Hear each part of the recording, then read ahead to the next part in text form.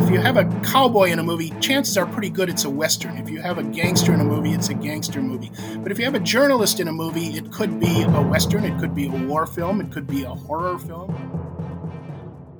Welcome to Journalism History, a podcast that rips out the pages of your history books to re-examine the stories you thought you knew and the ones you were never told. I'm Terry Finneman, and I research media coverage of women in politics. And I'm Nick Hirshon, and I research the history of New York sports. And I'm Ken Ward, and I research the journalism history of the Great Plains and Rocky Mountains. And together, we are professional media historians guiding you through our own drafts of history. This episode is sponsored by Taylor & Francis, the publisher of our academic journal, Journalism History. Transcripts of the show are available online at journalism-history.org/podcast. Journalism offers plenty of fodder for filmmakers. The reporter's lifestyle can be unpredictable and exciting and daring, watching history unfold from a front row seat, investigating gangsters and crooked politicians, competing against the clock and each other to break the big news story as the deadline fast approaches. Journalists are the good guys in many acclaimed films. Woodward and Bernstein reveal White House corruption in All the President's Men. Crusading reporters expose sexual abuse in the Catholic Church in Spotlight. Even superheroes get ink on their hands, from Clark Kent filing reports on Superman for the Daily Planet, to Peter Parker selling photographs of Spider-Man to the Daily Bugle. But there is another batch of films that explores the seedier side of journalism. Citizen Kane stars Orson Welles as a publisher taking advantage of his influence for personal and political gain. Ace in the Hole presents Kirk Douglas as an unscrupulous reporter willing to risk a man's life to milk a story. And Network follows Peter Finch as a television anchor who turns his slumping program into a popular variety show, more entertainment than honest news. On this episode of the Journalism History Podcast, we review this broad sweep of journalism movies with Richard Ness, a professor of film studies at Western Illinois University and the author of the Encyclopedia of Journalists on Film. Rich, thanks for joining me today on the Journalism History Podcast. You published the Encyclopedia of Journalists on Film in 2020, and you write in the preface that your book is designed to identify the significant movies involving members of the press. You viewed more than 4,400 of them, but you point out that the journalism film is still not widely recognized as a genre. For example, Netflix has what you describe as an often bewildering and sometimes quite significant range of subjects, and yet none for movies specifically about the press. I found this myself on a lot of streaming services where it's kind of weird the categories that they'll put you in, but still none about the press, even with all this attention. So why do you think that is? When I started doing my research, I actually started this as my master's thesis, and I had talked to my thesis advisor about doing something on journalism films, and we decided we should try to define a genre of journalism films. And we assumed it had been done. And doing our research, we found that there had been one kind of coffee table type book written by Alex Barris and a handful of articles, but nobody had tried to put it in the context of a genre. I think one of the reasons that I discovered pretty early on was that journalists show up in a lot of films that have already been classified in other genres. The journalist is often a supporting character, or even if it's a major character, the films tend to have already been classified in other ways. His Girl Friday, It Happened One Night, are screwball comedies. Man Who Shot Liberty Valance, the editor is a major part of that, but everybody talks about it as a Western. Story of G.I. Joe, the Ernie Pyle movie, is thought of as a war film. So the genre territory had already been sort of divided up. Citizen Kane, people talk about sort of transcending genre. Well, it's really a newspaper movie in a lot of ways. So I think part of it was that if you have a cowboy in a movie, chances are pretty good it's a Western. If you have a gangster in a movie, it's a gangster movie. But if you have a journalist in a movie, it could be a Western, it could be a war film, it could be a horror film like the Kolchak Night Stalker TV movie, or even The Ring more recently. So they sort of have already, fallen into all of these different genres. And nobody kind of looked at the movies that were really about journalism as a self-contained entity. Let's start then with some of the classic journalism films, the ones that our listeners might be most familiar with, or for people who are new to journalism films, where they should be starting. Probably have to begin with The Front Page, which you've mentioned before, one of the variations of it, the prototype for journalists in film. And there have been 3 versions of this story told over the years, I guess, more depending on how you count them, but all are inspired by a stage play written by Ben Hecht and Charles MacArthur about a bantering newspaper reporter and boss.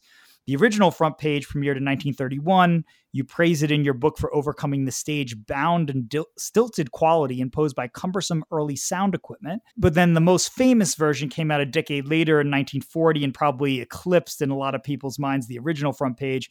That was His Girl Friday with Cary Grant and Rosalind Russell. And that added some sexual tension to the confrontation between the reporter and the editor. Now you have them of opposite genders. There was also a 1974 remake of The Front Page with Jack Lemmon, Walter Matthau, Carol Burnett, Susan Sarandon. So star-studded, although maybe less well remembered than some of the others. So what is the significance of the Front Page franchise, if we could kind of call them that? I know that they're very different ways of viewing the same storyline. And how did these films change how journalists were depicted in film? We probably also should throw in there Switching Channels in the 1980s, which was essentially a remake of a remake of a remake, because it's owes more to His Girl Friday than to either of the 2 male-dominated versions of Front Page. There's also an India remake, the title of which I can't pronounce, which actually seems to be a remake of Switching Channels more than any of the other versions. So yeah, it's been through several incarnations. So I think the original stage play already established the idea that newspaper stories were contemporary, and they were fresh, and they were fast moving. The dialogue in His Girl Friday is just nonstop and layered on top of people talking over each other, and it just has an energy that's not like in a lot of other films I can think of. And I think it also set a sort of prototype for the character.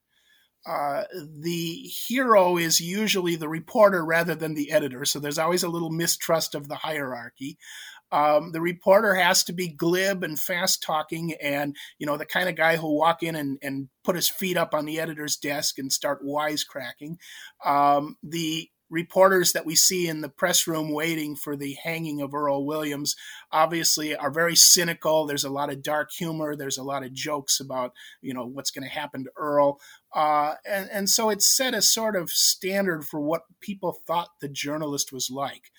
I think most of us who went into the profession at one time or another discovered that there's a certain amount of truth in that, but there's also a great deal of exaggeration. I had many nights sitting around in the office waiting for the paper to come out, and bantering with other members of the staff. And so I think there's they tapped into a certain truth. Of course, Hecht and MacArthur both had come out of that background. Hecht especially, in Chicago, having come out of that background and drawing on old stories they'd heard from all of their colleagues.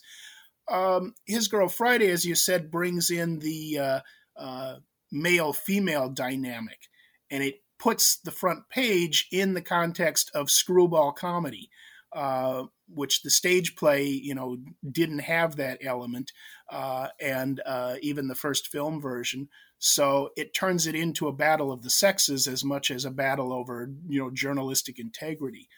And by the time we get to the Billy Wilder version in 1974, that comes out during a period when there's all of these nostalgia-based movies. The Sting had been a big hit the year before for the same studio, so it seemed like a natural to them to get Billy Wilder, Jack Lemmon, Walter Matthau, and redo the Front Page. But it has a kind of nostalgic tinge to it. Switching Channels puts it back in the contemporary dimension, and by making it a TV station rather than a newspaper.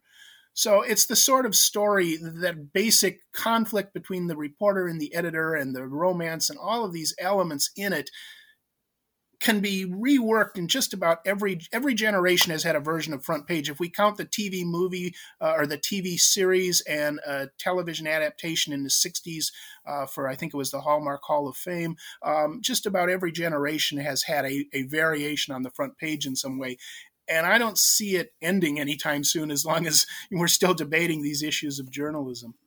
Well, and as you say, we see in the front page, His Girl Friday, this idea that the fast-paced environment of the newsroom makes for such great drama. It's such an excuse to have so many things happen in a short period of time, and all of that witty banter, as you say, some of the cynicism, but a lot of all the characters that we associate with a newsroom. You mentioned the bantering dialogue, and one of the things I find so entertaining about these movies is even in the most basic kind of B movie, where the production values on every other level are about as cheap as you can get, the scripts were still solid. They always had these great lines, quotable lines, particularly in the fights between the editor and the reporter. There was always that iconic moment where either the editor wanted the reporter to do a story that the reporter didn't want to do, or the reporter had a story that he absolutely was determined, to get the editor to support.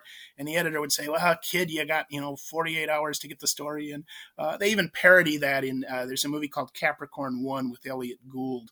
And he's got an argument with his editor where they even mention the fact that in the old movies, you're supposed to give me 24 hours.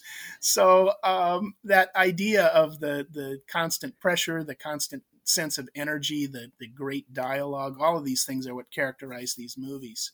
And so we could see certainly the impact of the front page for many decades after.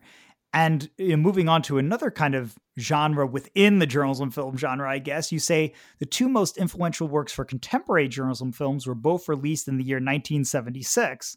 That brought us All the President's Men and Network. So All the President's Men, the story of Woodward and Bernstein, the two reporters at the Washington Post investigating Watergate, and Robert Redford, Dustin Hoffman, just considered, I believe, a Hollywood classic beyond just being a great journalism film, and some call it, I always view it as the best journalism film ever made. And then we have Network, starring Faye Dunaway, William Holden, Peter Finch as Howard Beale, a very memorable character, an anchor for a low-rated commercial network who announces during a newscast that he's going to commit suicide on the air. And this film explores the diminishing line between news and entertainment, something that's been talked about a lot in more recent decades. Are these reporters that we're seeing on TV really giving us straight up news, or are they trying to jazz it up a little bit, give their opinion, of course, and get an audience that way? And this trend of the media feeding on itself, Howard Beale announces that he is going to commit suicide, and then this all of a sudden generates a lot of ratings, so they want to keep him on the air, and he's taking advantage of all of this.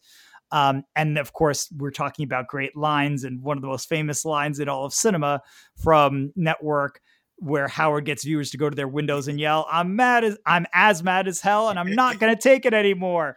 And I understand Paddy Chayefsky was a little annoyed that he added the extra "as" because it wasn't in the script as Chayefsky wrote it. Oh, that's a funny note. I have to say, whenever I see that line, I think about, I'm a New York sports fan, and I was just at a hockey game last week, and when they want to get the crowd really revved up, they start playing Howard Beale there on the Jumbotron, and they'll start his line, I want you to go to the window, open it, and stick your head out and yell, and then they'll stop and they'll put up, let's go Islanders, or let's go Mets, or whatever the team is. And I'm sure that's used in stadiums and ballparks around the country. So you see, I think there is a whole generation of people who don't even know where that clip comes from, but they just are like, I was at the game the other day, and there was someone in front of me who's like, oh yeah, they used to play that at all the Mets games too. He doesn't say it's from Network. He's like, oh yeah, they must have gotten that from the Mets. Hey, they got it from Peter Finch. But these two landmark films now, All the President's Men and Network, both in the same year, how do they impact the genre then of journalism film? One of the things that was fascinating to me as I started doing the history was discovering this kind of yin and yang attitude toward the press, positive and negative. And it goes hand in hand all through the history of journalism films, because you start out with the front page, and even though they're cynical and, they're kind of making jokes about serious issues and things like that, the film does sort of reaffirm the power of the press at the end in a positive way. But the same year you get Five Star Final, which has like this sleazy tabloid editor who is exploiting, this old story and digging up all of the skeletons in this family's closet and showing this really negative view of the press. in the 50s, right around the same time, you get Deadline USA with Humphrey Bogart as the crusading reporter who's going to fight against crime, juxtaposed against Ace in the Hole with Kirk Douglas as probably the sleaziest reporter in film history. And those two films are back to back. And then in 1976, you get All the President's Men, where you get the reaffirmation of the glorious tradition of journalism and a couple of crusading reporters who, went against the system and actually brought down a president, and Network, which is this sort of cynical view of the news media where you can't find the line anymore between entertainment and news. That film is so far ahead of its time in so many ways. Ned Beatty playing Arthur Jensen, the corporate owner, when he gives his speech about how there are no countries, there are no nations, there are no ideologies anymore, it's all corporations. That was in 1976, and we're living with it now. So it was way ahead of its time in a lot of ways. It's amazing how educational some of these films can be in capturing or being prescient about things that were going to happen, as you say, in the industry. Network is a great example of that. I also went to the Broadway adaptation that came out a few years ago with Bryan Cranston as Howard Beale. And the same idea of you're watching it thinking this is what's playing out in society, all these years later. And mentioning Network, my students can't believe that's 45 years old. A lot of the movies they can tell instantly, oh, this was a, old film, but Network just seems fresh today. And they love All the President's Men. I did a course on journalists in films a few years ago, and that was their favorite film of the entire semester. So I thought it might seem a little slow to them because it's mostly the process of gathering information, but it's done so well that it's as compelling as any drama you could imagine. I'm always marveling at the fact that when I was going to journalism school, All the President's Men was already something from years ago. And it seemed like such an outdated idea, as more of my parents' generation. But now, even today, Bob Woodward, Carl Bernstein appear on TV a lot. They're, writing books about Donald Trump. They're very relevant. And so it's not these are just guys who did something 50 years ago and you put on your bookcase and you forget about it. I think that the fact that they've had such long careers, and then that we've seen the impeachments of Donald Trump and some of the need for investigative reporting into so many issues, recently, and we're going to get into that again in Spotlight, that has come up. The other aspect of All the President's Men that I think is important to anybody going into journalism or wanting to learn about journalism is that it shows you the process. That it's a very slow, methodical, you're reading through a lot of, at one point they're reading through library cards, trying to find out what I think it was Howard Hunt checked out. And it shows you that it's not like so many journalism movies where there's a breaking story every 5 minutes and it's always, a murder or something like that. It's a lot of, just talking to people and going through paperwork and trying to find, trying to put the pieces together and follow the trail. And that's one of the few films that I think really captures that, but does it in such a way that you still want to go out and do it. You don't think, oh, journalism looks boring. You watch that movie and you think, wow, if I could do this, this would be, a great career. Just as you're talking about that reporting process that is so present in All the President's Men, let's jump ahead a few decades now to what some people also say is maybe one of the best, or some people think this eclipsed All the President's Men as the best journalism film, to Spotlight from 2015, which won the Academy Award for Best Picture. Spotlight stars Mark Ruffalo, Michael Keaton, Rachel McAdams, Liv Schreiber. And similar to All the President's Men, it's showing these day-to-day processes that, like you've just said, they might not be very glamorous sometimes when you're doing interviews and looking up old dusty records. And yet you end up breaking a major story. In this case, the Boston Globe investigative team, which is known as the Spotlight team, looking into cases of sexual abuse by Catholic priests.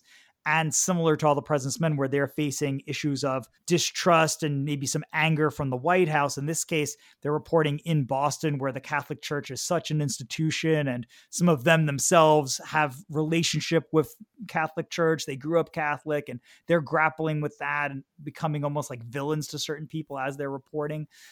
So what do you think there is the significance of Spotlight? I think it came out at a time when we needed to be reminded of how important that is. So many newspapers were cutting back. Small papers were dying out. It was very corporate oriented, and so you were getting, a kind of packaged story that could be played in local stations or in large stations or in local newspapers.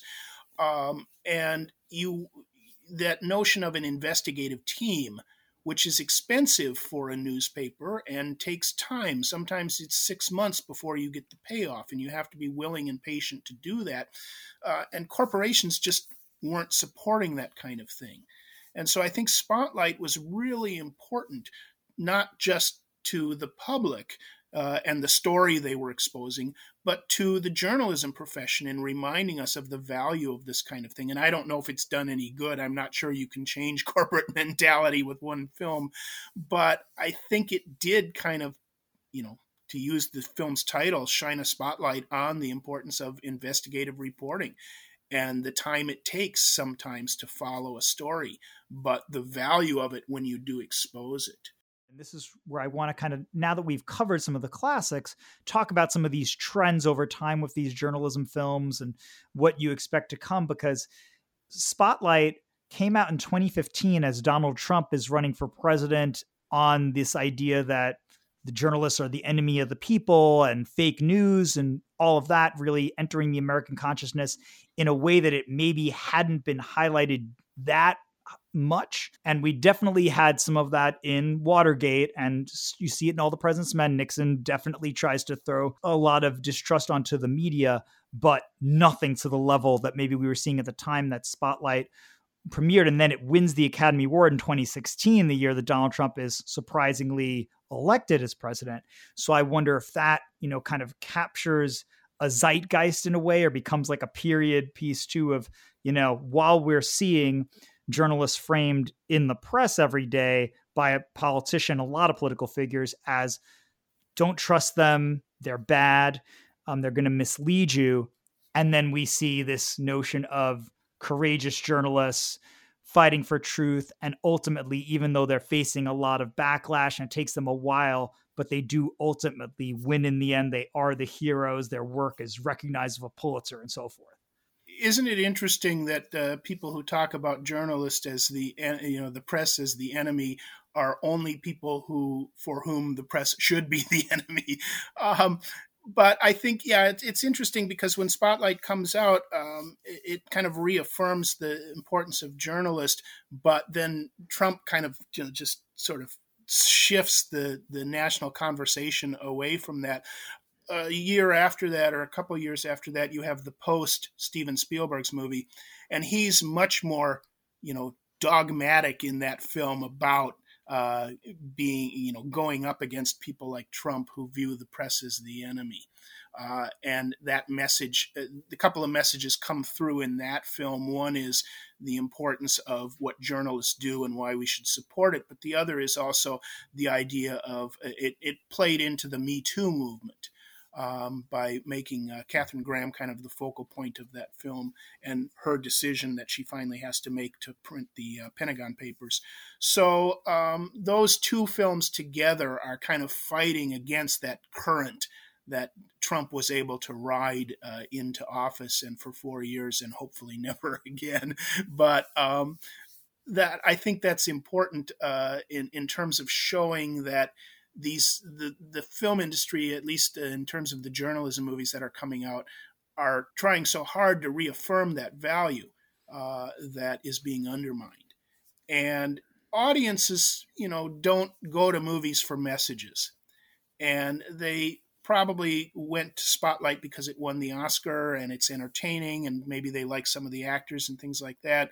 Same thing with The Post. It's Spielberg, it's Meryl Streep, it's got a lot of draws for an audience, but they're not there to be told about the importance of the press. But if that message gets through, there's value in these movies. A wave of surveys have shown in recent years that people just don't trust the press like they used to. And I'm wondering how you're seeing that playing out in film. In 2021, for example, the Edelman Annual Trust Barometer, this is put out by a global research consultancy, showed that a majority of people around the world believe that journalists are purposely trying to mislead people by spreading misinformation. And that survey also found that 59% of Americans agreed with the following statement: most news organizations are more concerned with supporting an ideology or political position than with informing the public. So, how have you seen this declining trust in journalism playing out on screen over the years? And how do you expect that could continue to affect the genre moving forward? I think these things are cyclical. It's easy to look at our time and say, oh, everybody mistrusts the press. And they've given us reasons to. Let's not kind of glorify the press and put it on a pedestal. There are lots of good, hardworking reporters, whether it's on the local level or whether it's at a national organization, and there are people you watch and trust to get your news. I mean, the fact is, people may say in a survey, "Oh, I don't trust the news," but they'll turn it on every night. If you go back and you look at the days of Pulitzer and the newspaper barons at the turn of the century, there's always been that mistrust. It's always been there. It's just we tend to talk about it more right now, and the media talks about itself a lot more than it did in the past. And it's constantly analyzing itself. Of course, they're never the one who's the problem. It's their competitor that they're talking about. But that has brought it more into the forefront. But one of the films that hasn't come up yet, but would be on most people's list of journalism movies to discuss if you were going to talk about it as a genre, would be Citizen Kane. And, Citizen Kane is very much about that kind of conflict within journalism, where Kane starts out as an idealist who's going to use the paper to support the working man, and he becomes corrupted sort of by success and money in the business. And, that film back in 1941 was telling us that there's that tension within journalism, that idea that you can be a crusader for the common people, but if that becomes a political ambition and you lose sight of what your original goal was, there's a danger there. So I'm not sure that what we're seeing right now, as clear as it is to many of us in the profession and even outside the profession, that there's a mistrust of journalism, I'm not sure it's any different than it has been in certain periods throughout our history. A few kind of final questions here about these films as we go through them. So, first off, your book was published in January of 2020, and a lot of journalism films have come out since then, some of them maybe more incidentally involving journalism. Have you seen any movies since the book was published, since January of 2020, that you find significant in the history of journalism film, or just something that you would recommend as a fun watch? Good question. It's hard to. I watch so many of these films, and a lot of them are older films that I, just happened to come across and wasn't available earlier. So they all sort of blend together, and it's hard to remember what's come out within the last year or so. I think it's actually in the book. I think it came out in time to get into the book, but one that I would recommend that got overlooked, I think, and has been dismissed maybe as a little too flippant in terms of its approach. But there's a film called The Front Runner, which deals with covering politics, covering political issues. And it's done in kind of a flippant way, so I think some critics dismissed it. But I think there's a lot of important messages in that film. One of the things it deals with that I found in a lot of these newspaper films is that there's a certain rivalry within the newspaper industry that can have an effect on a story. If an editor, this comes up in Shock and Awe also, which came out within the last few years, an editor sometimes is reluctant to run a story because they can't understand why none of the other papers are covering it, or none of the other news organizations are covering it. So it must not be true.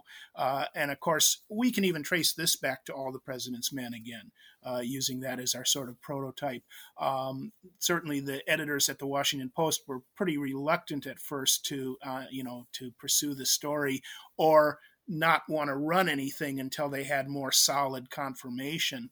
And one of the reasons was, how could two kind of relatively unknown at the time reporters have uncovered this and seasoned reporters didn't? And Frontrunner deals with some of those issues, with the big news organizations sort of setting the agenda for what stories get covered. And if it's a small story that comes out of a small paper or, an unknown reporter, there's a sort of suspicion about it. But I think some of the best stories that have broken in the last few years have come from local reporting. A lot of the things about, some of the, I live in the Midwest, and a lot of the stories about, the meat packing plants that were forcing people to work during COVID and things like that, that's local coverage. That's not something the national news is going to pick up on until it's been covered locally. And I wonder, with everything that's happening in the world these days, from the political situation, the Trump presidency going into Biden and the coronavirus and all of the terribleness of the last few years, what kind of movies that will spark in the years to come. Yeah, well, it's going to be interesting. I think the industry itself is still going to try to create a positive image of journalism. Because they see its value. The public is probably going to resist that, and there's still going to be this mistrust of the press.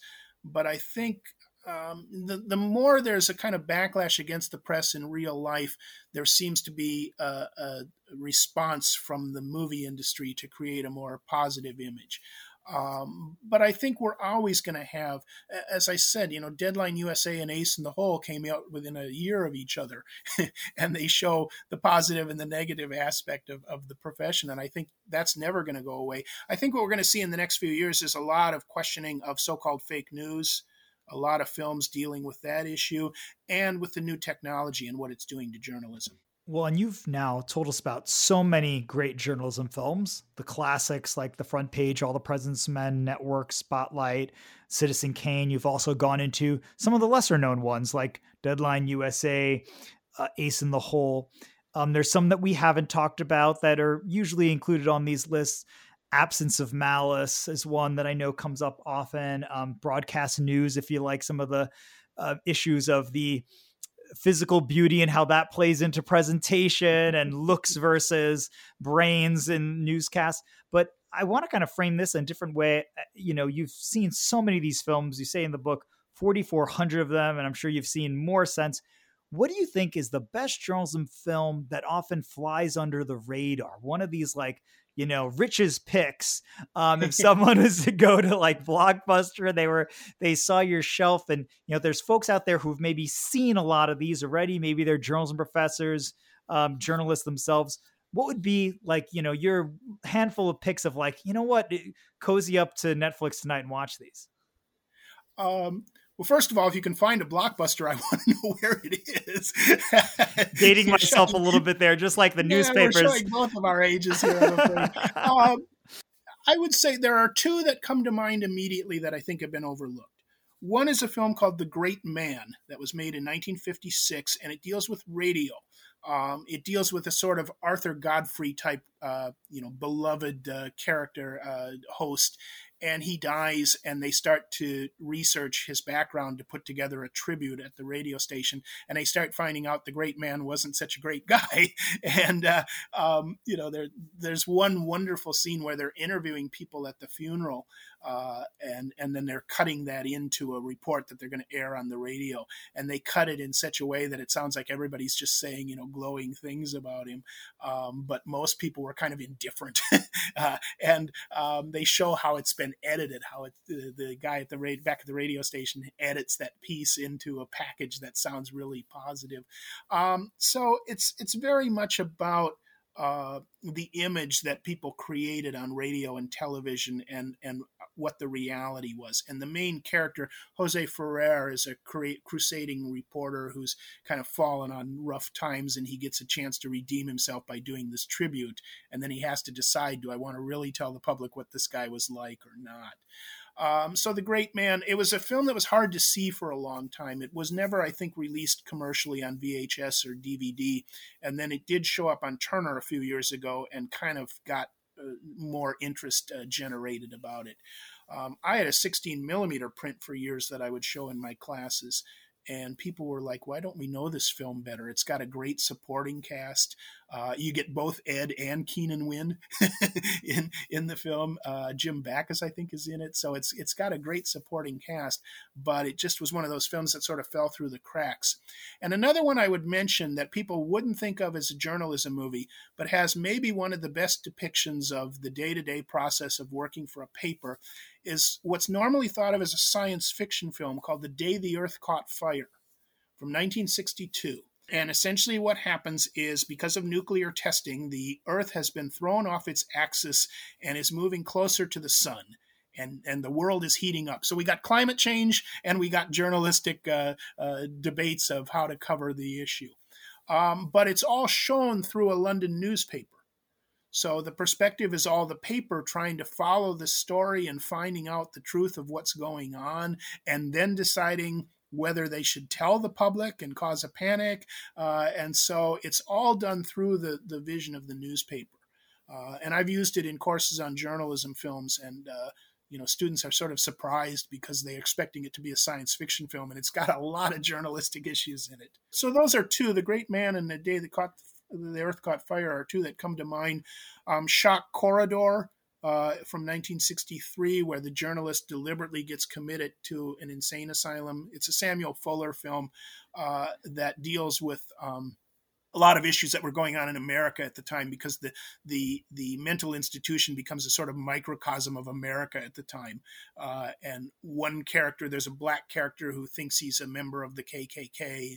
There's another nuclear scientist who's in the sanitarium because he's had a meltdown about the nuclear proliferation. So it touches on all of these, just hot button issues in America in the early 60s. So Shock Corridor is another one I would mention. And I'm thank you for offering these. And certainly those are all films that I've not yet seen, even though I have a collection of journalism films in my queue. And then just one last one that I want to throw out there, because I've shown it to students over the years, a lesser known one called 30 from 1959. And it's 30 because that used to be the copy editing symbol you'd put at the end of a story, or now you sometimes see it at the end of a press release. It has a hyphen and then 30 and then the other hyphen, meaning that the story has ended. There's no other page to go on to view. And so it's a movie. It doesn't get a lot of attention. It stars Jack Webb from Dragnet. It's about a managing editor of a Los Angeles newspaper putting together headlines for the next day. In a lot of ways, it has that same frantic rush nature of the front page, the paper. There's a lot going on at once. It has this great soliloquy at one point where one of the editors is talking about the importance of journalism. And it's William Conrad who talks about, even if you only wrap fish in it, it's still your best 10 cents you'll ever spend or something. I can't remember exactly how the speech goes, but you also get the Copy Boy Blues. You get to sing the Copy Boy Blues with it's either Rick or David Nelson. I think it's David Nelson. That film actually has a precedent. There was a film made in 1954 in England called Front Page Story, where Jack Hawkins is the editor, and it follows 4 or 5 different stories that they're working on that day. The two films together are very similar in terms of just the way the plot plays out and the types of stories they're covering. So Front Page Story from 1954 and then 30 from 1959 have a very similar structure to them. So now we have given our listeners hours and hours. I don't know how they're going to catch up. There's a lot worse ways you could spend your time. The great thing about journalism movies is at least the dialogue's going to be entertaining. There's a lot of wit and humor in these movies. The paper is hilarious. Most of them were written by guys who had started out in the journalism profession and then tried to make it as screenwriters in Hollywood, and some did. Hecht was the most successful, of course, Ben Hecht. But a lot of them had a shot at least at writing their great journalism movie. Script. Yeah. And so now that we've given folks all of these different ideas of what to watch next, we filled up their queues. I'd like to just close our episode by asking you a question that we always end the Journalism History podcast with. Why does journalism history matter? Oh, there's so many reasons why it matters. I think one is that it's, the history of our times. So even if you don't think of it as journalism, it's what we know of history is often a result of what journalists have written about it. I think it's also important because it's fundamental to, at least in this country, our notions of what, our ideological notions of what we should be founded on. Freedom of the press, it's no accident that that was given, pride of place in the First Amendment, along with freedom of speech. So I think that the notions that journalism represents are very much at the core of who we are and what we care about. And sometimes we get a little frustrated with the press, but I think it would make a lot of people nervous if the idea of a free press disappeared, because we've seen throughout history in places and times when it did what the effect of that was. So I think it's a value that people can complain about it all they want, but it's a value that deep down we still feel is necessary. And as you say, I take so much faith in, even as times may be tough and we see these surveys about diminishing trust in journalism and all the attacks that are coming from politicians and such, social media, I think that knowing that these films are still out there, even the ones from years ago, and they're still all making a point in some way that journalism is important and critical, and it exposes wrongs, and it's something that is just a foundational part of who we are. That is an important message that's getting out there. Even if the film is not especially preachy, it's still kind of the undercurrent. Even if it's showing journalists do things bad, it's saying they can get away with this because so many people usually trust them, and so many journalists are usually good apples. So we can take out Stephen Glass and Shattered Glass and Jason Blair and some of the others who are in these different films. And so there's something that's really nice to know those films are still out there. As someone who is old enough to have grown up in the Watergate era, the same arguments that are being made now about the mistrust of the press were being made in the Nixon years. But once the story broke and once the truth came out, it became obvious how important it was to have pursued it. I think I hate to crystal ball and I hate to predict, but I think we're poised for another moment in history where truth about something is going to come out. And when it does, I think there will be an understanding that the diligence of the press was an important part of that. So that's my hope, at least. We'll see what happens in the next few years. But things are moving toward a point where certain things that have been tried to be covered up or concealed are going to come out. Well, it's always nice to end on a hopeful note.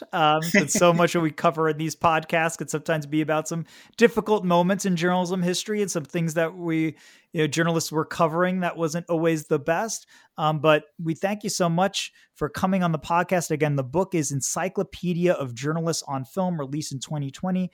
The author is Richard Ness. Rich, thanks again for joining us on the Journalism History Podcast. Thank you. Thanks for tuning in. And additional thanks to our sponsor, Taylor & Francis. Be sure to subscribe to our podcast. You can also follow us on Twitter at JHistoryJournal. Until next time, I'm your host, Nick Hirshon, signing off with the words of Edward R. Murrow. Good night and good luck.